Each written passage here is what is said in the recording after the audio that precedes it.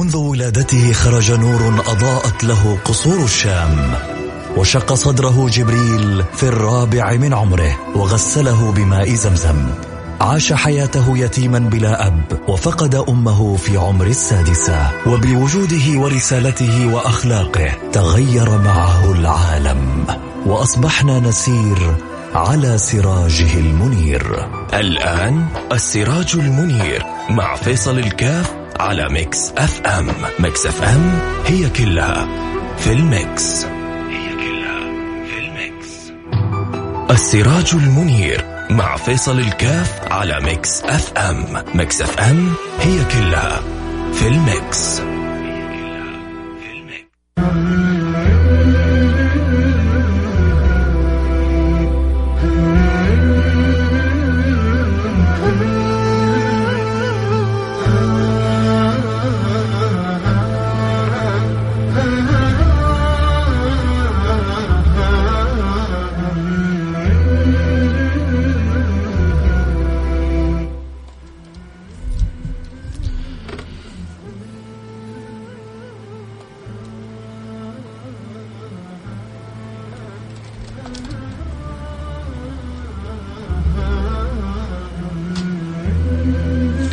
السلام عليكم ورحمة الله وبركاته. حياكم الله أحبتي، أنا معكم فيصل كاف في برنامج السراج المنير، برنامج الذي يأتينا كل جمعة ويحدثنا وإياكم عن البشير النذير حبيبنا المصطفى صلى الله عليه وعلى آله وصحبه وسلم. وأسأل الله سبحانه وتعالى أن يكرمنا وإياكم بكمال الصلة والتعلق والتخلق بأخلاق النبي المصطفى صلى الله عليه وعلى آله وصحبه وسلم. المصطفى أدبه ربه ورباه، أدبني ربي فأحسن تأديبي، والصحابة أدبهم النبي المصطفى صلى الله عليه وعلى آله وصحبه وسلم، والتابعون أدبهم الصحابة، وهكذا تسير السلسلة.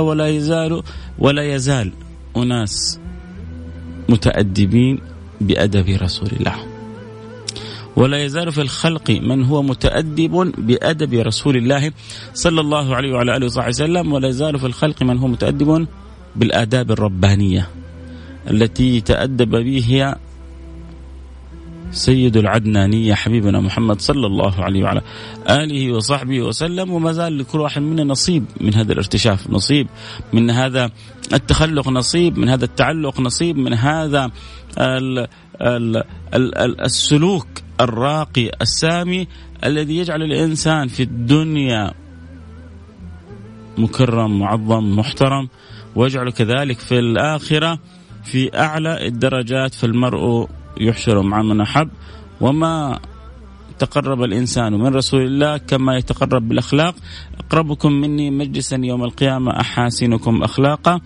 ولذلك ملأ الله قلوبنا من أخلاق النبي، من التعلق بحب النبي، من كثرة الصلاة والسلام على سيد الأنام حبيبنا محمد صلى الله عليه وعلى آله وصحبه وسلم. محتاجين يا سادتي، محتاجين أن يكون لنا نصيب، أن يكون لنا ورد، أن يكون لنا جزء من يومنا، جزء من حياتنا، صلاة وسلام على سيد الأنام حبيبنا محمد صلى الله عليه وعلى آله وصحبه وسلم، عشان ندخل في الركب، في أي ركب ندخل في ركب قول الله سبحانه وتعالى: إن الله وملائكته يصلون على النبي. يصلون في اللغة العربية فعل مضارع مستمر.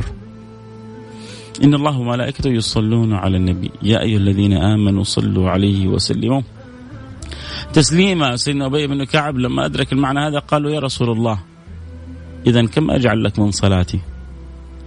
أمرني يا رسول الله، أنت أعرف، أنت أدرى، أنت أعلم، أنت أفهم، إيش أنت شايفه صح.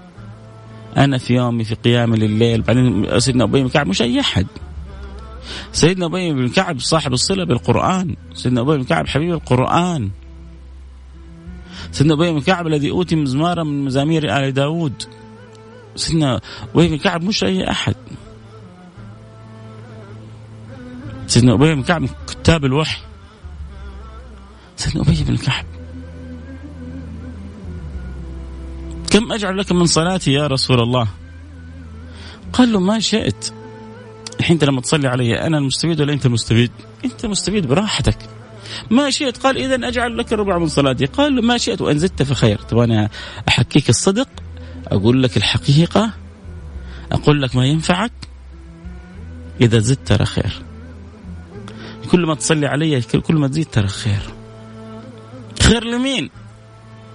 واحد صلى عليه الملك الغفور،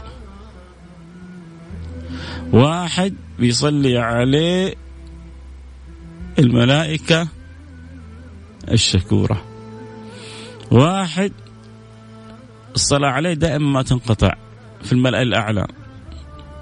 أنت صليت ولا ما صليت؟ أنا صليت ولا ما صليت؟ وبعدين ماذا يعني؟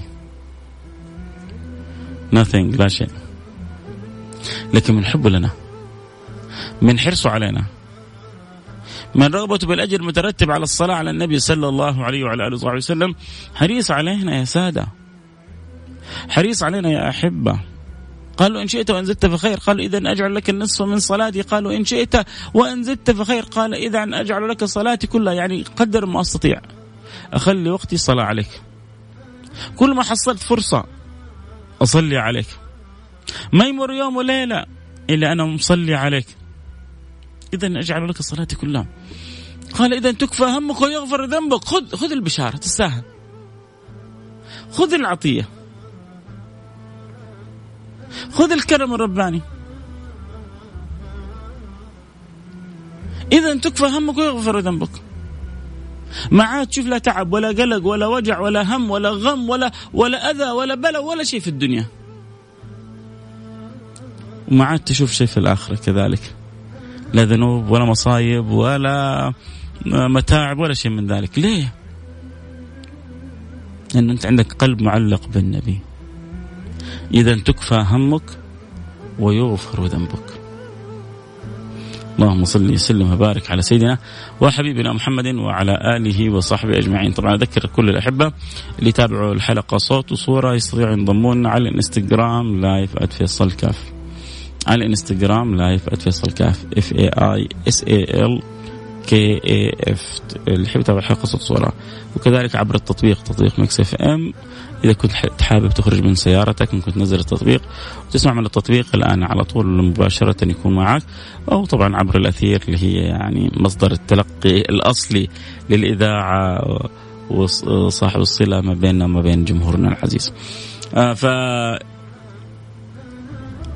نضع مقدمة ذكرنا فيها كيف أهمية وعظمة الصلاة على النبي، وخصوصا في اليوم هذا اللي بيقول فيه النبي أكثر عليه من الصلاة في الليلة الغراء واليوم الأزهر. الله يجعلنا وإياكم من المكثرين، اللهم آمين يا رب العالمين. والله ما نبغى نخرج من الدنيا هذه يعني بشيء مثل ما نريد أن نخرج ولنا قلوب معلقة بالله وبرسوله. ما نتمنى نخرج من الدنيا بهذا الشيء مثل أن نخرج منها وربنا راضي عننا. الله على قلوب ربي يرضى عنا. الله على قلوب متعلقة بالله متعلقة برسوله. فليبشر بكل خير، فليبشر بكل خير من خيرات الدنيا والآخرة، مو بس من خيرات الدنيا، لا لا لا، من خيرات الدنيا والآخرة. إنه الطريق اللي هو ماشي فيه من كان هكذا لا نهايته فردوس أعلى. في طرق نهايتها مظلمة، وفي طرق نهايتها مشرقة. فالتفت للطرق المشرقة تشرق فيك أنوار المعرفة، تشرق في قلبك أنوار المحبة، تشرق في قلبك أنوار العطاء والفضل، تشرق في قلبك الخيرات كلها. كنا بنتكلم عن الهجرة، وكنا بنتكلم عن بدايات مقدمات الهجرة، وكنا كذلك بنتكلم عن كيف أن النبي صلى الله عليه وعلى آله وصحبه وسلم أذن لأصحابه بالهجرة. وذكرني هنا نقطة جدا كانت مهمة، وهي كيف أن النبي آثر أن يتقدم أصحابه كلهم وأن يبقى هو في مكانه، وأن تبقى معه ثلة قليلة من أصحابه، الباقي كلهم يهاجروا إلى الله، يعني ينفذوا بدينهم حتى لا يضعفوا أمام شدة العذاب وشدة يعني صنوف الأذى اللي كان بيتعرض له. وخصوصا أنه أغلب اللي أسلموا في البدايات كانوا من المستضعفين، أغلب اللي أسلموا في البدايات كانوا من البسطاء، فهؤلاء ما لهم ظهور تحميهم ولا لهم يعني قبائل تدافع عنهم. فالنبي صلى الله عليه وعلى آله وصحبه وسلم قال لهم أنا أتحمل الأذى والبلاء، أنا أتحمل صنوف هذه المشاكل، أنتوا فروا بدينكم، أنتوا احفظوا دينكم، أنتوا هاجروا إلى الله. ومن يهاجر في سبيل الله يجد في الأرض مراغما كثيرا وسعة. لما تخرج، ومن يخرج من بيته مهاجرا إلى الله ورسوله ثم يدركه الموت فقد وقع أجره على الله.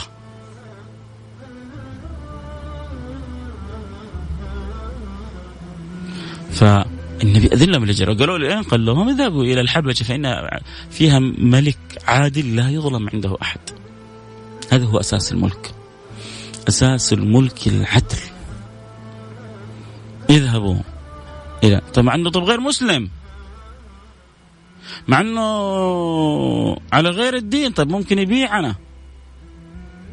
وكان بالإمكان أن يتم بيع أولئك الصحابة.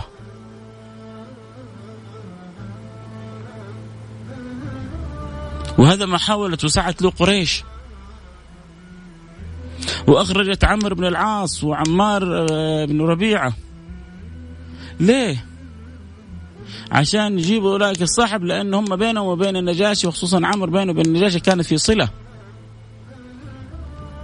وأخذوا أغلى ما يمكن أن يأخذوا القرشي من هدايا إلى الآخرين، وأخذوا أهم الهدايا وأغلاها، وما أخذوها بس للنجاشي، أخذوها للنجاشي وللأساقفة اللي حوله عشان يأثرون على الرأي. وهاجر أصحاب النبي، وأول ما بدأ وأرسل النبي أرسل بنت رقية مع سيدنا عثمان، هاجروا عشان لا يجي خاطر أو الوسواس لأحد، لا كيف نخرج، طيب فين، طيب حنركب البحر، طيب هذا الطريق صحيح، لا قال لهم بنتي معاكم، خذوا بنتي معاكم. ما يعني وكأنه يقول لن أضحي ببنتي في غير محله. فكان أول قالوا من هاجر بأهله بعد سيدنا لوط سيدنا عثمان بن عفان. أول هجرة بعد هجرة لوط بأهله هجرة سيدنا عثمان بن عفان، فهاجر بأهله سيدنا عثمان. وهاجر عدد من الصحابة، مشوا في رجب، وصلوا آخر رجب، في رمضان نزلت سورة النجم.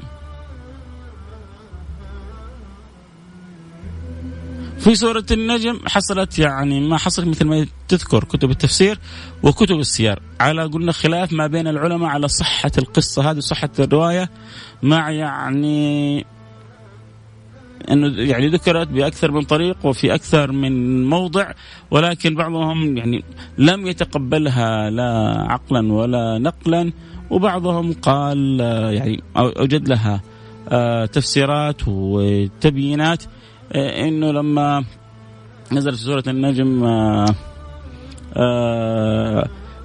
تلك الآيات فألقى الشيطان في الأمنية، قالوا إنه الشيطان استغل سكتة النبي صلى الله عليه وعلى آله وصحبه وسلم وأحدث صوت، قال وتلك الغرانيق العلا وإن شفاعتهن لا ترتجى. بعد ما جاءت آيات اللات والعزى ومنات الثالثة الأخرى، هنا في هذه اللحظة سمع صوت يبدو أنه صوت الشيطان، حاول أن يعني يأتي به قريب من الصوت المألوف، وإذا به يقول تلك الغرانيق العلا وإن شفاعتنا لا ترتجى. المهم لما جاءت آية السجدة عند المسلمين وسجدوا، سجد معهم الكفار، لأنهم ظنوا أن سيدنا محمد يعني ذكر آلهتهم بخير. مجانين مساكين، ظنوا أن سيدنا محمد ذكر آلهتهم بخير، وما دروا أن النبي صلى الله عليه وعلى صحبه وسلم لم ينطق ولم يقل شيء، ما نطق إلا بالحق وما قال الحق إلا الحق وما ينطق عن الهوى إن هو إلا وحي يوحى صلى الله عليه وعلى آله وصحبه وسلم. فلما سجدوا انتشر خبر أن كفار قريش أسلمت. وشوفوا كيف سبحان الله، يعني وكالات CNN من زمان ما هي جديدة، الخبر في لحظة ينتشر في العالم. في هذا الخبر في مكة في رمضان في شوال تقريبا، والخبر موجود عند الصحابة اللي هاجروا للحبشة. قاموا أغلب الصحابة، مشكل أغلب الصحابة رجعوا، ولما رجعوا وصلوا أطراف مكة عرفوا أن القصة على قولتهم في شنك، أن القصة غير صحيحة، إنه قريش يعني لا أسلمت ولا غيرت دينها، بل حصل يعني لبس أو اختلاف أو سوء فاهم جعلهم يسجدون. ظنوا أن سيدنا محمد يذكر آلهتهم بخير والنبي لم يذكر قط آلهتهم بخير أبدا. فطيب قالوا كيف نسوي؟ نرجع ما نرجع؟ بعضهم قالوا نرجع، وبعضهم قالوا ندخل في الجوار وننظر ونتأكد ونثبت. فدخلوا في الجوار، وكان ممن دخل في الجوار سيدنا عثمان بن مظعون، دخل في جوار الوليد بن المغيرة. فلما دخل في جوار الوليد بن المغيرة كان بعض ممن لم يدخل في الجوار أو ممن أسلم متأخرة كانوا يعذبون أشد العذاب. قال أنا أتنعم بالجوار، وغيري من الصحب الكرام الأجلاء العظام يعذبون في الله ويؤذون في الله. لا لا لا لا، أقل أن أكون أنا أقل وهو أصحها وأجلها أن أكون في جوار الله. فذهب إلى الوليد بن المغيرة وقال له شكرا على كل ما قدمت، إني رددت إليك جوارك. قال لما؟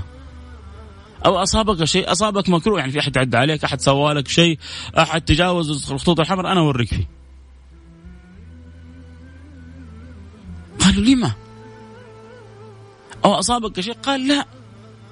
قال إذا تريد أن تدخل في جوار من؟ قال إني أرد إليك جوارك لكي أكون في جوار الله. جار الله، جار الله، إني أريد أن أكون في جوار الله. جاء الوليد بن المغيرة جمع الناس كله فقال لهم إن عثمان بن مظعون قد رد علي جواري، أصحيح ذلك يا عثمان؟ قال نعم، كفيت ووفيت. برضو ذكروا وأثنى عليه، قالوا كفيت ووفيت، نعم إني أردت لك جوارك وأردت أن أكون في جوار الله.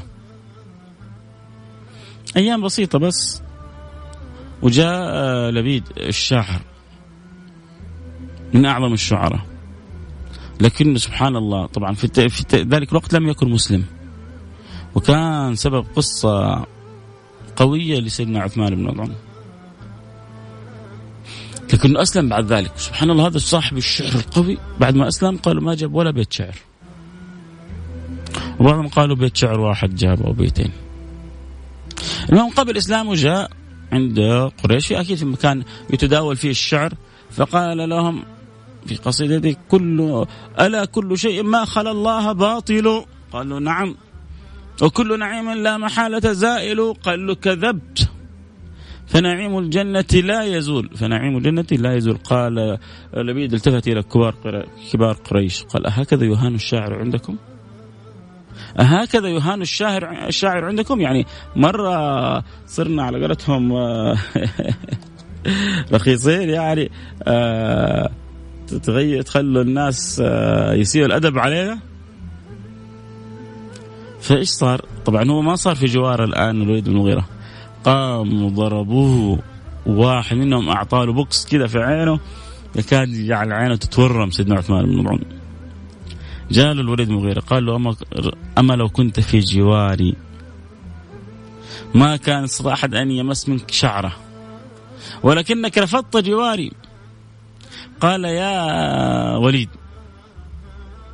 أرأيت العين الثانية؟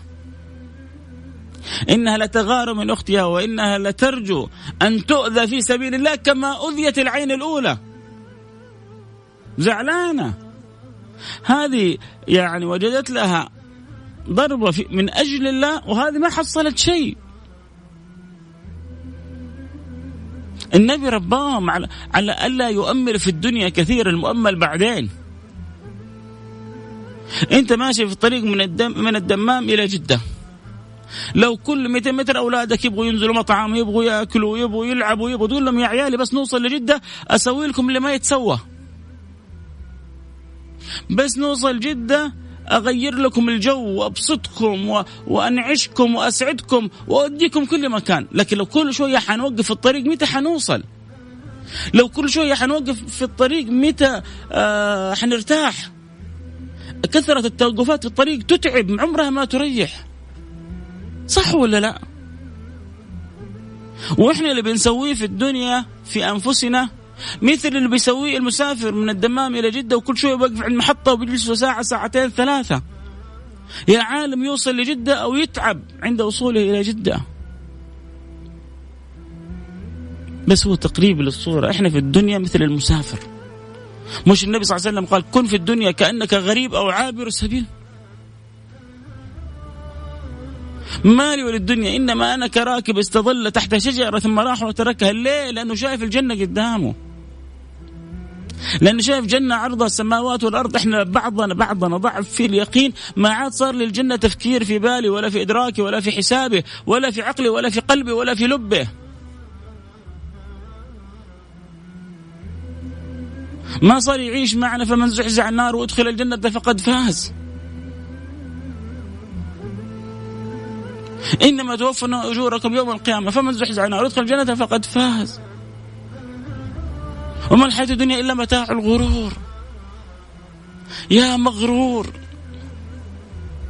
استيقظ، أدرك أننا في هذه الدنيا عابرون.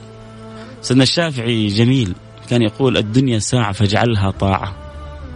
الدنيا ما هي طويلة. عمر دعوة سيدنا نوح، مش عمر دعوته 950 سنة. مر على امرأة وهي تبكي على صغيرها مات وما شاف شيء من الدنيا، مسكين غلبان الولد ده. قال يا أمر علامة شدة البكاء هذه؟ قالت مات ابني وهو صغير. قال لا كم عمره؟ قالت له 200 وبضع سنين. مسكين لسه ما شاف الدنيا، عين أمه ما فتح عينه. 200 وبضع سنين أبكي على صغيري. قال يا امرأة سوف يأتي على الناس زمان تكون أعمارهم ما بين 60 و70. قالت لو أدركتم لما بنيت لي دار ولا استظليت بشجرة. إن جاءت الشمس من المشرق توجهت للمغرب، وإن توجهت للمغرب أتيت إلى المشرق. هذه المرة لو جت في زمننا ده وشافتنا كيف إحنا بنتقاتل وكيف إحنا بنتصارع وكيف بعضنا راضي إنه يأكل حرام ويسرق حرام ويبطش بالحرام والمهم إنه يعبي كرشته بحلال بحرام غير مبالي بها. يا لطيف اللطفاء. أو تيجي تشوف كيف ناس مهملين صلتهم ربنا. صليت لما أبغى أصلي، مش ما صلي. لا واحد يقول له صليت، واحد يقول لك يعني مستحيل ما صليت إن شاء الله صلي. واحد يقول لك لا ما أبغى أصلي. صلي يا ولدي. إيه لا إن شاء الله لما نكبر. أنت ضامن عمرك؟ أنت ضامنك لما تكبر حتصلي؟ أنت ضامن بكرة تعيش؟ سيدنا بكر الصديق يقول كم من رجل مصبح في أهله والموت أدنى من شراك نعله. أنت تصبح وتستيقظ وأنت بصحة وبعافية، والموت أقرب لك من حذائك اللي أنت لابسه. ما يعرف لا صغير ولا كبير ولا يستأذن أحد. فجأة يجي لفلان وقت موته يجي ملك الموت يأخذ روحك وتنتهي في لحظة. نعرف كيف بعض الناس تضعف صلتها بربها، كيف بعض الناس تيسر عليها قطع صلتها بالله سبحانه وتعالى. أعز ما في الوجود، أعز ما في الدنيا هذه صلتك بربك. والصلة تدريجية. الصلة الأولى المحافظة على ما افترضه الله سبحانه وتعالى، هذه الدائرة الأولى. الدائرة الثانية وما يزال عبدي يتقرب إليه بالنوافل حتى أحبه. الدائرة الثالثة أن تثمر هذه فيك الأحوال من خشوع، من خضوع، من أدب، من ذوق، من فهم، من سريان معنى، من حسن مراقبة. دائرة الإحسان. فالدوائر عندنا ثلاثة: إسلام، إقامة الصلوات وإقامة أركان الإسلام، ثم إيمان، ثم إحسان بعد ذلك. وفي الإحسان دوائر أخرى يصلها من وقف على دائرة الإحسان. ما أجمل الصلة بالرحمن الرحمن. يا جماعة هو إحنا عندنا غيره؟ عندنا إله سواه، الكون كونه والأمر بأمره وكل شيء بيده وإحنا محتاجينه في كل لحظة وفي كل نفس وفي كل ساعة. فلنستيقظ الشاهد إنه سيدي رسول الله صلى الله عليه وعلى آله وصحبه وسلم خرج أولئك القوم، بقى هو صلى الله عليه وعلى آله وصحبه وسلم. قريش تبعت أولئك القوم حتى ترجعهم. وصلوا إلى هناك، جلسوا في رجب وشعبان ورمضان. في شوال بدأت تأتي الأخبار، رجعوا من تلك الديار، قالوا خلاص إذا أسلمت قريش ما الذي يجلسنا في الحبشة. رجعوا من الحبشة بعض الصحابة إلى مكة. عندما رجعوا اكتشفوا أنها يعني كذبة لم تكن صحيحة ولم يكن الكلام في محله، فما كان منهم إلا أن يعني دخلوا في الجوار، ما كان عنده جوار دخل في الجوار. سيدنا عثمان بن مظعون رفض أن يستمر في جوار الوليد بن المغيرة، فقرر أن يخرج من جوار الوليد إلى جوار الله سبحانه وتعالى. وأنعم وأكرم بعبد استجار بالله سبحانه وتعالى، وأنعم وأكرم بعبد لجأ إلى الله سبحانه وتعالى، وأنعم وأكرم بعبد عرف أنه لا ملجأ ولا منجى من الله إلا إليه. ثم تتوالى الأحداث ويروا كيف صنوف الأذى والبلاء الذي كان يقع ويحيط برسول الله وأصحابه. فقرر من قرر منهم الرجوع مرة ثانية إلى الحبشة. وقلنا إنه قصة عمرو بن العاص عمار بن ربيعة كانت بعضهم يقول إنها في الهجرة الأولى وبعضهم يقول إنها في الهجرة الثانية. وسبحان الله يعني بينهم كان تحاسد عجيب. عمرو بن العاص وعمار بن ربيعة، ومن سوء الأدب وكان عمار بن ربيعة يعني عينه على زوجة عمرو بن العاص، هكذا تذكر كتب السير. فكان له تطاول على زوجته ومحاولة أذية لها ومحاولة يعني أن يأخذ منها ما ليس له بحق. فتحين الفرصة عمرو بن العاص حتى يعني أخذ الصاع صاعين بعد ذلك من عمار بن ربيعة وتركه في يهيم في البراري والقفار. يقال الله أعلم أنه عمل له شيء من السحر، فظل يعيش حياته مع الوحوش في تلك الديار حتى أخذ الله سبحانه وتعالى عمره ومات على تلك الحال، نسأل الله السلام والعافية. في تلك طبعا الأحداث حصلت قصص عجيبة، منها قصة أم حبيبة اللي كانت متزوجة عبيد الله بن جحش. وعبيد الله بن جحش قلنا إنه من اجتمع مع ورقة بن نوفل وزيد أبو سعيد بن زيد وقالوا لا إحنا ما نعبد الأصنام، لابد نعبد شيء آخر، لابد إنه في إله. فأخذوا يبحثون، فورقة بن نوفل بقى على الفطرة، وعبيد الله بن جحش تنصر، وزيد والد سعيد ذهب إلى رهبان الشام فقالوا له إنه ما بقي شيء على الحق، ولكن قرب وقت ظهور نبي آخر الزمان وهو يظهر في أرضكم وصف كذا وشأنه كذا. فما أن رجع إلى مكة حتى بدأ يسمع عن إنه في فلان الأوصاف اللي قالوا له إياها رهبان الشام من أوصاف النبوة بدأ يسمعها في النبي محمد. فقال لولده إن أدركني الموت فكن من أسرع الخلق إلى ذلك النبي وتشبث به وكن معه وكن بين يديه وكن مناصر له. وصى ولده توصية شديدة إنه يعض بالنواجذ على صلته برسول الله صلى الله عليه وعلى آله وصحبه وسلم. الشهد عبيد بن جحش أسلم، ولما جاءت الهجرة هاجر. وهو في الهجرة تعرف الحبشة بلد نصرانية يؤمنون بسيدنا عيسى، فما كان منه إلا يبدو أنه العرق يحن. فقال زوجته رأت رؤية يعني صعبة، رؤية مظلمة. فأول ما استيقظت من النوم وإذا بها هذا يقول أنا يعني صح أني دخلت إسلام ولكني خاطري لم ينشرح وعلمت أن الحق في النصرانية. فتنصر، يبغى يشرب خمر ويبغى يسوي، يبغى الإسلام يقيدني ويمنعني، هذا خليني أصير نصراني يسوي اللي يبغاه. فتنصر وأخذ يعني تذكر كذا كتب السير، وأخذ يعاقر الخمر حتى مات. حتى مات ثملة. خلاص صار بلا دين بلا كلام فاضي، يلا ويروح يشرب ويسكر ويعربد يسوي حتى مات ثملة. رأت رؤيا بعد ما مات زوجها أن الناس تقول لها يا أم المؤمنين، يا أم المؤمنين، يا أم حبيبة مش أم المؤمنين، لكن الرؤيا تقول يا أم المؤمنين. قالت فلما تزوجني رسول الله عرفت تفسير الرؤيا، لأن لما صارت زوجة النبي سيدنا محمد صلى الله عليه وعلى آله وصحبه وسلم صار هذا هو تفسير رؤياها يا أم المؤمنين، إن الناس كانت تناديه بأم المؤمنين. طبعا أذكر كل المستمعين البرنامج حابين يتابعوا أكيد الحلقة صوت وصورة أكيد ينضمونا على الانستغرام لايف @فيصل كاف.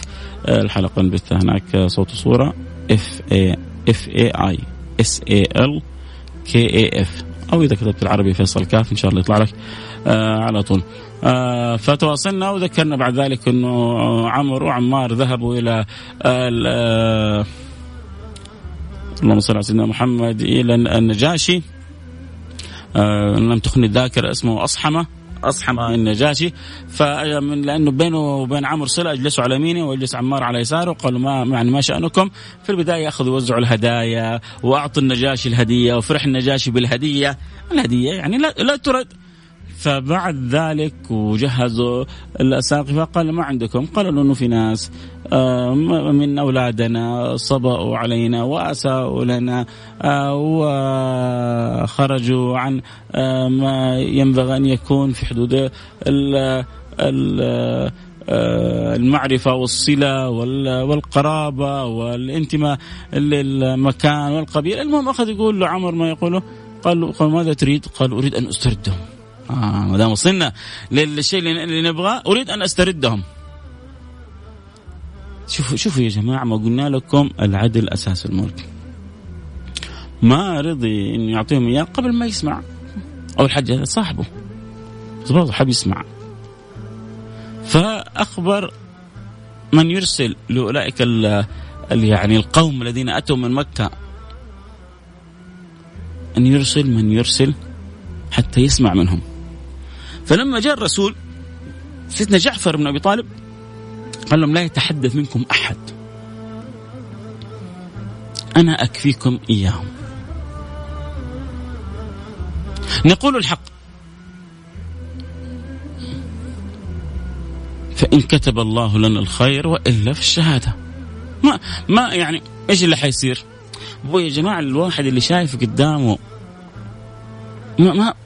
ما يهز الوضع اللي هو فيه. أنا شوية عطشان وعارف إني على بعد 100 متر هحصل مكان موية زمزم وموية باردة وعصاير وميلك شيك وآيس كريم وكله، وبعد 5 دقائق العطش هذا حقي يروح. مرة عطشان إيه بس بعد 5 دقائق حتحصل كل اللي تبغاه ببلاش، حتى التعب يروح. هم شايفين إيش ربي يعني معد لهم. فلا تعلم نفس ما أخفي لهم من قرة أعين جزاء بما كانوا يعملون. فلا تعلم نفس ما أخفي لهم من قرة أعين. يقول لك طيب ما أعرف يمكن يطلع كويس ولا ما هو كويس. من قرة أعين. فلا تعلم نفس ما أخفي لهم من قرة أعين جزاء بما كانوا يعملون. إن فيها ما لا عين رأت ولا أذن سمعت ولا خطر على قلب بشر.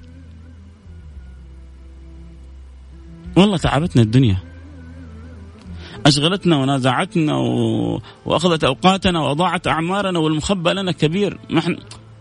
أحيانا كذا يشعر واحد أنه ما هو عارف إيش قيمة المخبأ له. فما كانت فارقة مع سيدنا جعفر، لكن قالوا ما حد يتكلم. جلسوا أتوا للنجاشي. لما جاء عمرو مع أنه هو من قريش كانت التحية لهم أن يركعوا وأن يعني يحنوا ظهورهم أدبا مع الملك. لما جاء جعفر ما تحياهم بتحية الإسلام وما سجد، فعتبوه والنجاشي ما تكلم يسمع. لما لم تلقي التحية كما ينبغي؟ لما لم تسجد؟ قال لا نسجد إلا لله. إحنا متعودين متربين إن سجودنا لله، ما نسجد إلا لله. في النجاشي في داخله بدأ يكبر القوم. شو أحيانا يا جماعة ترى القوي يحب القوي، العظيم يحب العظيم، الفاهم يحب الفاهم، صاحب الشخصية يحب أصحاب الشخصيات. فهذه كأنها أرسلت رسالة النجاشي أن هؤلاء يعني مختلفين، غير السابق الناس الآخرين وغير ما يقال عنهم. فقال له هات ما عندك. فبدأ يحدث عن رسول الله صلى الله عليه وسلم وعما يدعو له رسول الله. فوجد أن كل ما يقوله سيدنا جعفر هو مما هو موجود عندهم في كتابهم الإنجيل. فلما عمر شعر أن الأمر سوف يفلت منه، أنا قلت لهم تلعبوني ولا بخرب، تلعبوني ولا بخرب. ببعضهم كذا صح، هو يبغى يخرب الآن. بدأ النجاشي يلين وبدأ يتأثر وبدأ يتغير وبدأ يتأمل. لا قال إنك لا تدري ما يقولون في عيسى. قال له ما تقولون في عيسى؟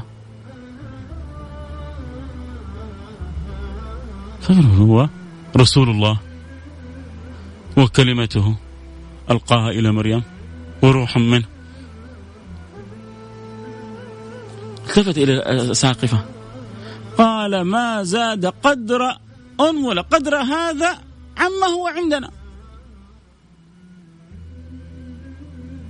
قالوا له صدقت، لا زاد، بل بالعكس تثبت وتأكد عنده أن هذا دين الحق. والمنصفين من النصارى كتبهم مليئة بالتبشير بالنبي محمد ومبشرا برسول يأتي من بعد اسمه أحمد. فكان سيدنا عيسى يبشر برسول الله. فعرف النجاشي وكان عنده علم، وكان عنده علم بدينه، كان حاكم عالم، عارف أن هذه النبوة وأن هذا الرسول اللي بشر به سيدنا عيسى وأن هذا دين الحق.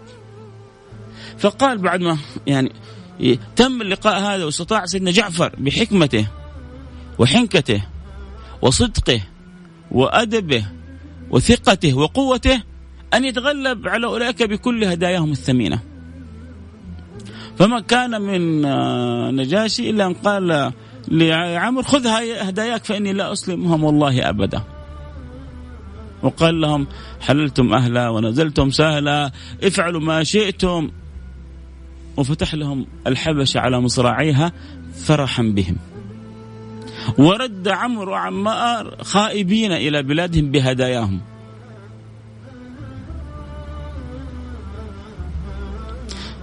إيش اللي حاصل يا جماعة؟ الحاصل أن ربنا يرعى عباده، أن الله سبحانه وتعالى ما ينسى أحد من خلقه. المهم أنه إحنا ما ننساه، إحنا ما ننقطع عنه، إحنا ما ننشغل عنه. نسوا الله فنسيهم، نسوا الله فأنساهم أنفسهم. هذول اللي بيتغافلوا بينسوا. لكن لما تصدق في الإقبال على الله ترى عجائب فضله، ترى عجائب كرمه. فإنك بأعيننا ولتصنع على عيني، إن الله معنا، إن هذا كان لكم جزاء وكان سعيكم مشكورا، وهل جزاء الإحسان إلا الإحسان. عجائب من كرم الله، من تأييد الله، من لطف الله، من معونة الله. لم يذكر تاريخ كذا واضح لرجوع كل الصحابة من الحبشة الهجرة الثانية. يبدو أنهم رجعوا ويعني متفرقين. وكان رجوع سيدنا جعفر ابن أبي طالب متى؟ كان رجوع سيدنا جعفر ابن أبي طالب يعني بداية الهجرة الأولى للحبشة في سنة 5 من البعثة. رجوع سيدنا جعفر بن أبي طالب في سنة 7 من الهجرة.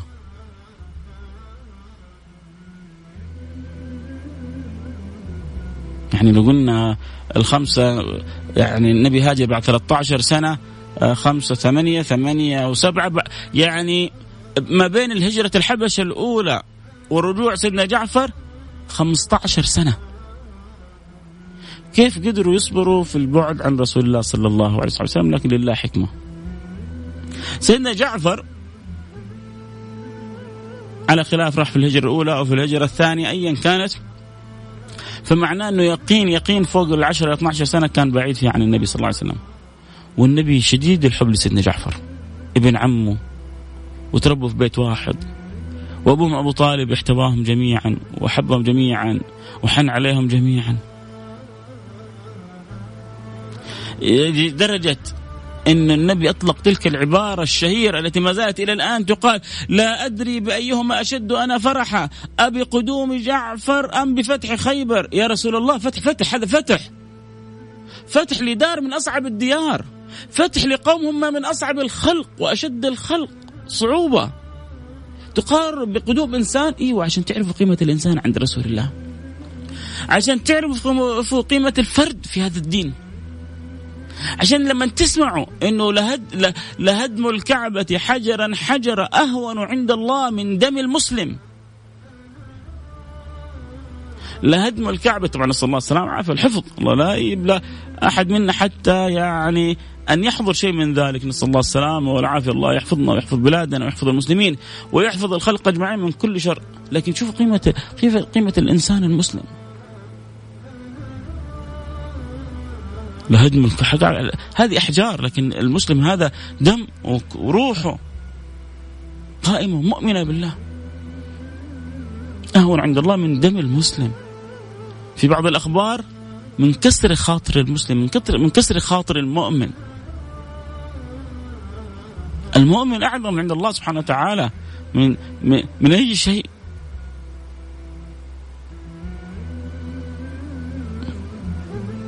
سواه ونفخ فيه من روحه وأوجده في هذه الدنيا. فالنبي صلى الله عليه وسلم أعطى في هذا، يعني هذا يا جماعة ينبغي أن هذه العبارة ينبغي أن تدرس. كيف يساوى فتح بقدوم إنسان؟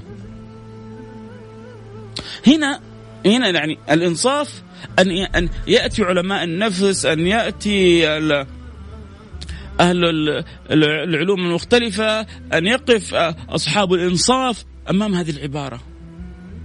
كيف النبي يريد أن يوصل رسالة إلى عظمة وقيمة الإنسان كإنسان.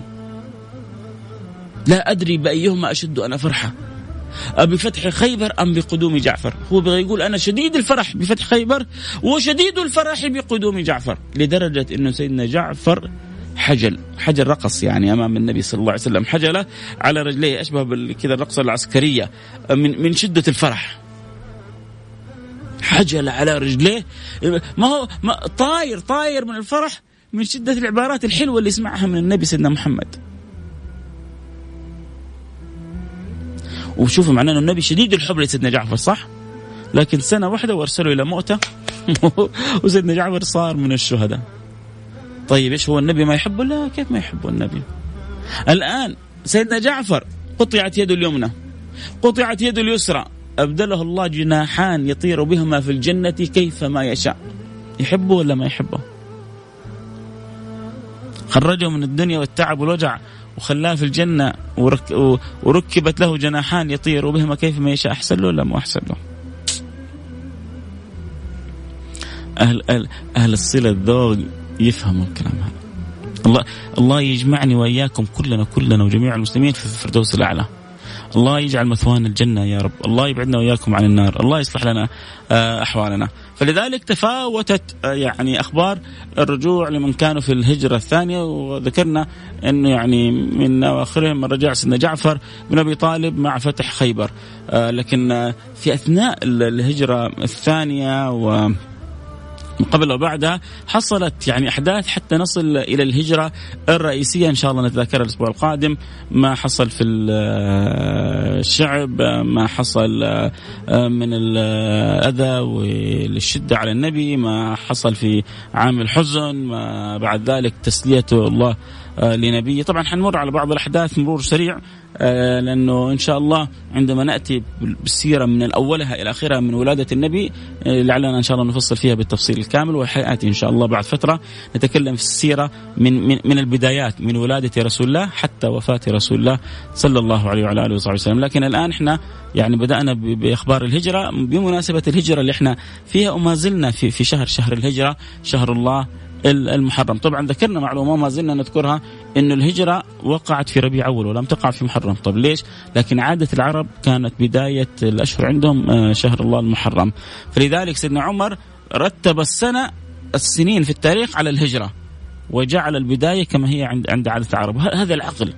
أحيانا بعض الناس يا جماعة والله دروس تدرس، أحيانا يجي واحد فينا يبغى يغير، يجي مدير جديد يبغى يغير كل شيء، مو صح. يبغى يفرض شخصيته، يبغى يفرض يعني رأيه، يبغى يفرض، مو صح. قوم المعوج، غير الخطأ، الشيء الصح خليه. خلي الناس تعرف انك انسان منصف، خلي الناس تعرف انك انسان حقاني، خلي الناس تعرف انك انسان غير متعدي غير متعجرف. الشيء الصح خليه وعززه، والشيء الخطأ أزيله وأبعده، الكل معك حيكون. سيدنا عمر أرجع السنة بالهجرة خلى الطريق بشهر الله المحرم زي ما هو، لا إشكال. لكن المهم أصبح بداية الهجرة عندنا من محرم، ولذلك بدأنا بقصة الهجرة تذكيرا لي ولأحبتي ولمن يسمع، فالله يتقبل مننا جميعا بإذن الله سبحانه وتعالى. طبعا النجاشي يا سادتي مات على الإيمان، آمن بالنبي المصطفى صلى الله عليه وعلى آله وسلم، حتى إن سيدي رسول الله صلى عليه صلاة الغائب، حتى أن النبي وهو أول من صليت عليه صلاة الغائب. صلاة الغائب أنت تقولوا لك فلان مات وأنت في مكان هو في مكان فتصلي عليه جنازة، صلاة الغائب مثل صلاة الجنازة وأنت عنده، لكنها تسمى صلاة الغائب. وأول من صلي عليه صلاة الغائب كان النجاشي. الله يا بخت والله، ربنا أرسل له صفوة الخلق عشان يسلم هو. ليه؟ لأنه هو كان مسلم بخلقه بطبعه، كان ما هو فيه كله إسلام، باقي كان يعرف أن النبي جاء وينطق بالشهادتين وخلاص وتكمل الصورة. فأرسل الله له صفوة الخلق فلذات الأكباد إلى تلك البلاد عشان يعرف أن النبي أرسل ويؤمن برسول الله. سبحان الله يا أخي، أحداث عجيبة والله. كيف ربنا يسخر قوم عشان إنسان، كيف ربي يسخر أمور عجيبة عشان فلان أو علان. سبحانك يا رب، سبحانك يا رب، لا نحصي ثناء عليك، أنت كما أثنيت على نفسك، ولك الحمد حتى ترضى، ولك الحمد إذا رضيت، ولك الحمد بعد الرضا. الحمد لك على حمدنا إياك يا رب العالمين. كذا إن شاء الله نكون وصلنا إلى نهاية الحلقة. أتمنى تكونوا استمتعتوا معي بالكلام في سيرة سيد الأنام حبيبي وحبيبكم سيدي رسول الله صلى الله عليه وعلى آله وصحبه وسلم. أكيد حجدد معنا اللقاء في السراج منير الأسبوع الجاي. دائما بذكر بقول المستمتعين فقط، المستمتعين يعني لا تبخلوا على باقي أحبتكم أن يكونوا معنا على السمع، سواء كانت متابعة عبر الانستغرام، الاجتهاد عليهم أن يتابع معنا البرنامج أو عبر الأثير. تذكرون أحبابكم والله قبل البرنامج بنصف ساعة بساعة بالواتساب بالوسائل، ممكن واحد فيكم يجتهد يعمل بوستر من عنده، ينزل الصورة، ينزل العنوان، يعني نتساعد كلنا أن نذكر أغلب من نحبهم أن يكونوا معنا على السمع، يسمعوا لهم ساعة في كلام عن النبي، في خلق النبي، في الصلاة بالنبي، في الصلة بالنبي، أشياء كلها منها مكاسب ما منها مخاسر أبدا. أنت تسمعها وأنت كسبان، مو عشان فيصل يتكلم حاشا وكلها. لو أي حد تكلم في هذا الموضوع الجميل أنت كسبان معه. فالله يملأ قلوبنا حب وتعلق بالنبي المصطفى صلى الله عليه وعلى آله وصحبه وسلم. نرفع عدنا للسماء ونقول يا رب ما عاد اللي يسوقه، خلوا ارفعوا أيدي قلوبكم وأيداتكم وامسكوا في الدركسون زي الناس.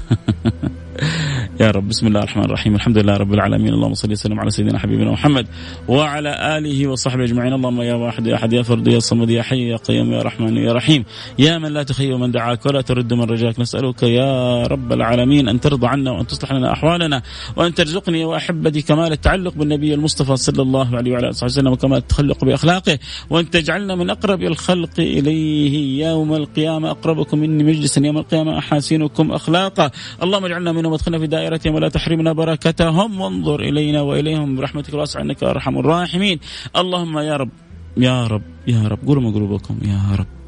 اللهم ارزقنا الاستقامة، اللهم ارزقنا الاستقامة، اللهم ارزقنا الاستقامة واجعلها لنا أعظم كرامة. اجعلنا كما تحب وترضى، ردنا إليك مردا جميلا، وارحمنا برحمتك الواسعة إنك أرحم الراحمين. اللهم من يسمعك في هذه الساعة منهم المكروب، ومنهم المديون، ومنهم يعني متعسر حالته، ومنهم من له رجاء في وظيفة، ومنهم من يبحث عن زوجة، ومنهم من يتمنى الذرية، ومنهم من يريد المال، ومنهم. اللهم يا قاضي الحاجات، من يقضي الحاجات غيرك؟ اقضي لنا كل حاجاتنا يا رب، اقضي لنا كل حاجاتنا يا رب، يا قاضي الحاجات، يا من إليه نلجأ عند الملمات، يا خالق الأرض والسماوات، يا رب البريات، اقضي لنا حاجاتنا، وسع لنا في أرزاقنا، اقضي عنا ديوننا، اشفنا من جميع أمراضنا، حقق لنا مطالبنا، اقبلنا على ما فينا، تب علينا توبة نصوح، طهرنا بها قلبا جسمنا وروح، ردنا إليك مردا جميلا يا رب العالمين. اللهم نسألك يا رب العالمين أن تحفظ لنا خادم الحرمين الشريفين، وأن تعطيه الصحة والقوة والعافية، وأن تجعله كما تحب وترضى، أن تسدد له الخطى، أن تبعده عن الزلل والخطأ، أن توفقه لما فيه رضاك ورضا الحبيب المصطفى. اللهم يا رب العالمين، اللهم اجعله كما وفقته لأن يكون خادما الحرمين، فاجعله يا رب العالمين معانا في جميع أمره يا رب العالمين. اللهم ارزقه المعونة والتوفيق والعناية والرعاية يا رب العالمين. اللهم وفق ولي عهده لكل ما فيه الخير للعباد والبلاد، اللهم وفق ولي عهده لكل ما فيه الخير للعباد وللبلاد يا رب العالمين. اللهم وعم علينا بالأمن والأمان والرخاء والاستقرار، وأرنا عجائب إفضالك وإكرامك لنا يا رب العالمين، لبلادنا خاصة ولسائر البلاد عامة.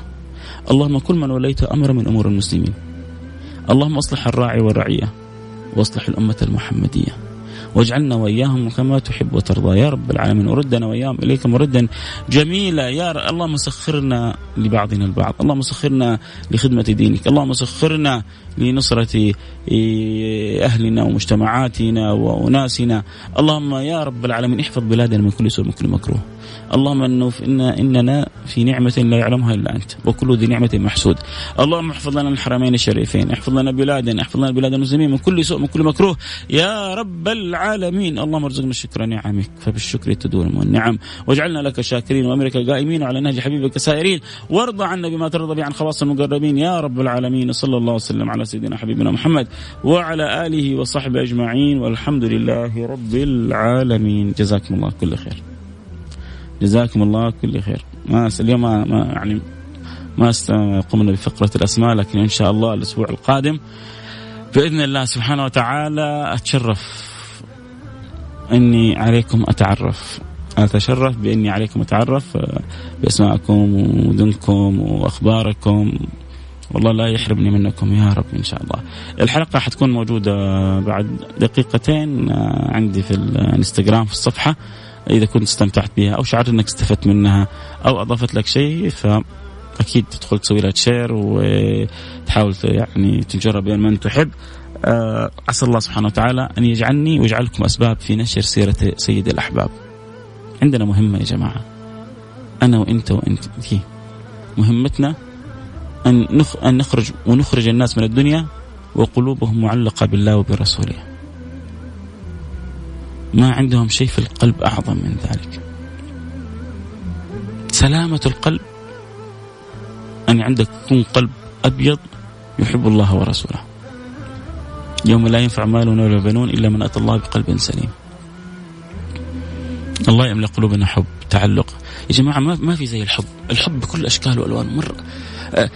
بالحب تستقيم الحياة، بالكره بالبغض بالتنافر بالتحاسد أبدا ما تستقيم الحياة. إذا أردت أن تعيش حب، إذا أردت أن تحيا حب. كان إيش يقول ذلك الشاعر؟ إن الحياة هو الغرام، إن الحياة هو الغرام يعني الحب العشق، إن الحياة هو الغرام فمت به فحقك أن تموت وتعذر. إن الحياة هو الغرام فمت به فحقك أن تموت وتعذر.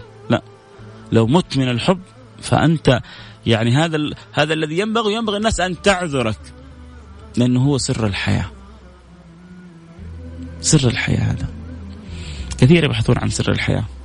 سر الحياة أن يكون لك قلب ممتلئ بحب الله وبحب رسوله. الله يحققنا بذلك. قولوا آمين. نلتقي على خير في أمان الله.